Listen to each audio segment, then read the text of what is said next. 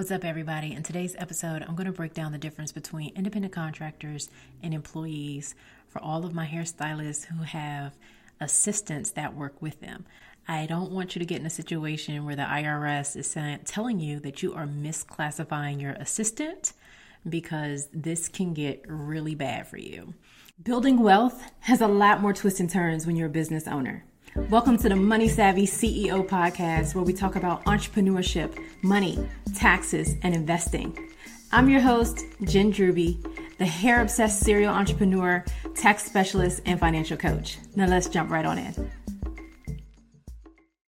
A friend of mine who actually was my business partner when we first bought the hair salon, before I bought her out, she actually came from a hair salon that she owned, and she had about 10 hairstylists working for her, and she started them out as 1099 contractors and, paid them as such. Now, when you are a 1099 contractor, that's when you pay them, and those independent contractors are responsible for paying their own taxes.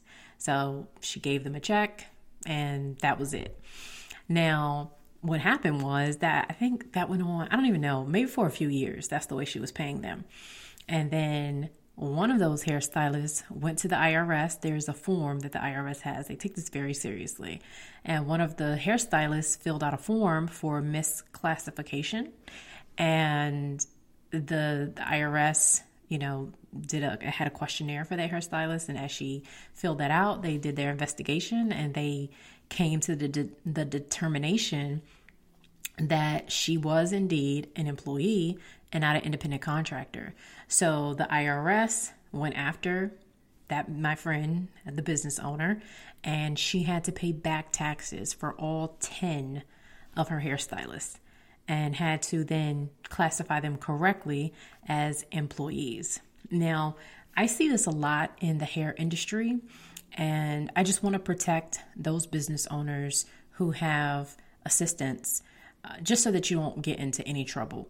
And I know a lot of times you're paying them as 1099 contractors, and I just want to make sure that if, the IRS were to come and look at you, and they would be able to say, yes, this is correct. They are 1099 contractors. And if they're not, then I want to tell you that they are employees, and you should classify them as employees before they do it for you, or before they tell on you. So I wrote some things down because I don't want to miss out on anything. And so let's just jump right on it. So the IRS really determines if someone is a contractor or an employee by three different factors. So there is behavioral control, financial control, and the relationship. So when we talk about behavioral control, it really is determined by how the work is performed. So if you tell the assistant when and where to do the work, or what tools or equipment to use, or where to purchase supplies, and you tell them the sequence and how to perform the work, then they might be an employee, because you're controlling the behavior of that person and how they do the work. If you give that assistant detailed instructions or any training on how the work should be performed, the worker is more likely to be classified as an employee. So just to give you an example, so let's say you have a hair salon and you do a lot of weave installs, and you have an assistant that does the braid pattern for you. So when this happens, let's say she has her own transportation, she has her own tools. I don't know what tools she would need, but let's say she has her own comb, rat tooth comb. She has her own grease products. I don't know, whatever the braider needs, right? She has all that stuff on her own. And let's say if you request her for one day and she's not available, then you would do it yourself without her. Then you don't have behavioral control over that person because you asked her if she could come in, and she used her own tools, she gets there on her own, and if she wasn't able to come, then you're responsible for doing the breakdown yourself. So you at that point have no behavioral control over that assistant, and that would make her an independent contractor for the behavioral control factor. So now let's talk a little bit about the financial control. So this is determined mostly about how the worker is paid and whether they can realize a profit by performing the work. Other factors of financial control include the worker's investment in the assets that needed to perform. So again, whether or not that person has their own products that they bring in or their own tools that they bring in, or if they're using your tools. So again, let's go back to that example.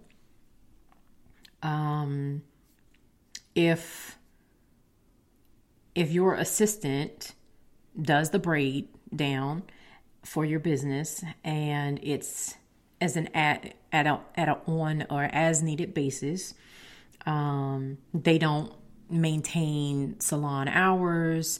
You call them up and say, hey, I need you for, this, client. But that person also maybe works for other hairstylists. Maybe she, does braid patterns for someone else. Or let's say she actually does braiding on her own. And then you contract her to perform services on the side. And then she's also offering those services to other people. So at that point, she can make a profit off of you as well as her other business, and as she contracts herself out to other people. So at that point, you don't have financial control over her. You're not saying you're only limited to working with me. You can only do braid down patterns for me. You can't work on your own. You can't work for other people. So at that point, you don't have financial control over her. So again, you could classify her as an independent contractor. So the last factor is the relationship. And there are many ways that the IRS can determine the relationship between the business owner and the person that's providing the service, the worker. They can look at any written contracts between the two people. So if you and your assistant have a contract, you'll want to make sure that it's very clear and written in a way that outlines that, this relationship and, is not an employee-employer relationship. You want to make sure that those terms are written out, like the behavioral control, the financial control. You want to make sure that all of that is written out very clearly so that there is no misunderstanding. Let's see, another way to establish if that person, what the relationship is, if there are any benefits, if the relationship is temporary or permanent. Again, if it's ongoing or at set schedules, then you want to be careful there. If you reimburse her for any tools or anything that she buys, that can get a little, murky there. So you just want to make sure that that relationship is very clearly defined, that you have no control over the some of those items. So that's the way that the IRS is really going to look at whether or not they are properly classified as an independent contractor. And again, the independent contractor is a really good way to, provide quicker services because you have someone assisting you, but you just want to make sure that you're not abusing it. And if they are an employee, then you have other responsibilities. So I do want to touch on that just a little bit, but if you do have, if they are independent contractor, another thing that's going to be very important for you to do is to make sure that you are giving them, or first of all, that you are recording how much you're paying them. Because if you pay them more than $600 in a year, then you're required to fill out the form 1099 NEC, a non-employee compensation form. Now, you may remember this form being called the 1099 miscellaneous. That is no longer used as of, I think, 2020. That is no longer used to report non-employee compensation.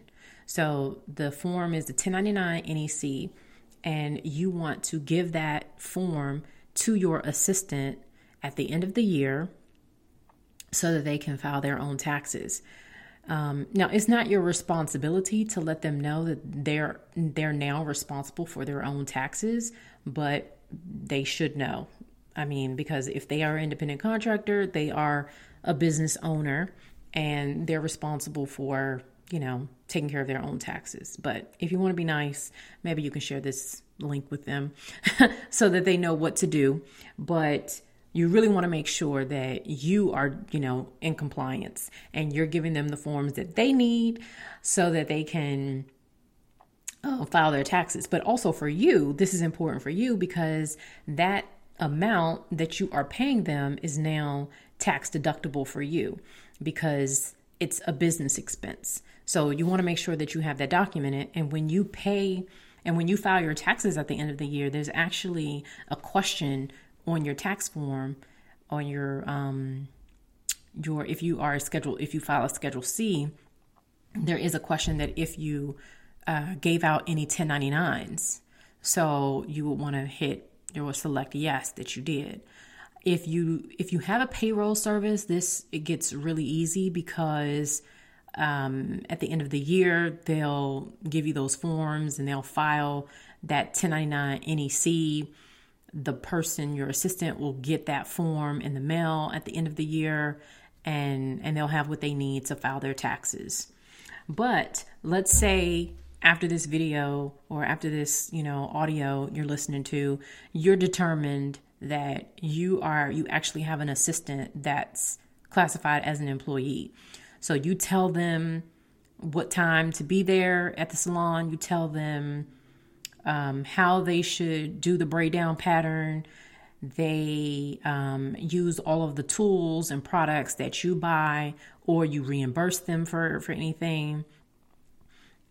Let's see, the contracts that you have a contract with them that they're only to work with you. So it basically, if you after this you're convinced that you actually have an assistant that's more of an employee, then now we're talking other responsibilities. So in order not to get into any trouble, what you would need to do is you would need to set up payroll and you would need to pay their taxes. And the way those taxes, if you have a payroll service, then this is done for you. And there's some things done in the background that you may not even be aware of. But for instance, you would have to pay the employment taxes every month, and the payroll service would do that for you. And the IRS takes this very, very seriously. Because as an employer, you are now responsible for paying that person's income tax. And if you're not paying the income tax, the government is looking at you crazy because you're pretty much stealing from the employee. And you do not want any issues with the IRS when it comes to paying income tax. And they take this so seriously that the penalties for failure to pay on time can be pretty steep. So just to give you an example, right now, as of 2021, those penalties include, let's say, if you're 1 to 5 days late. Now, again, if you're using a payroll service, let's say the payroll service will tell you, hey, this is due. And they'll tell you, okay, this is how much you need to have in your account to pay these taxes. If the money is not there and you're not paying it, if you're 1 to 5 days late, that penalty is 2%. And then if it's 6 to 15 days late, it's 5%. And then for deposits made 16 days or more late, it's 10%. And this goes on and on. So you do not want to, this is like a slippery slope. So you want to make sure that you are staying on top of those deposits if you indeed have an assistant that is a employee. And then for my other hairstylists that have assistants that you're thinking, okay, you know what? They are an employee, but how do I switch them over to a contractor? Just go back to those behavioral, financial and relationship. Make sure you make some alterations there and make it very clear that, on paper and in practice that they are an independent contractor, so you won't have any problems. And I think that's it. If you guys have any questions about this, definitely leave them in the comments, or you can DM me. I'm on IG at The Money Savvy CEO. You can send me questions directly there, or you can leave them in the comments. And make sure to like and subscribe to the channel or the podcast, whichever way you are listening to this. And I will see you on the next episode. So until then, keep making money and keep it savvy.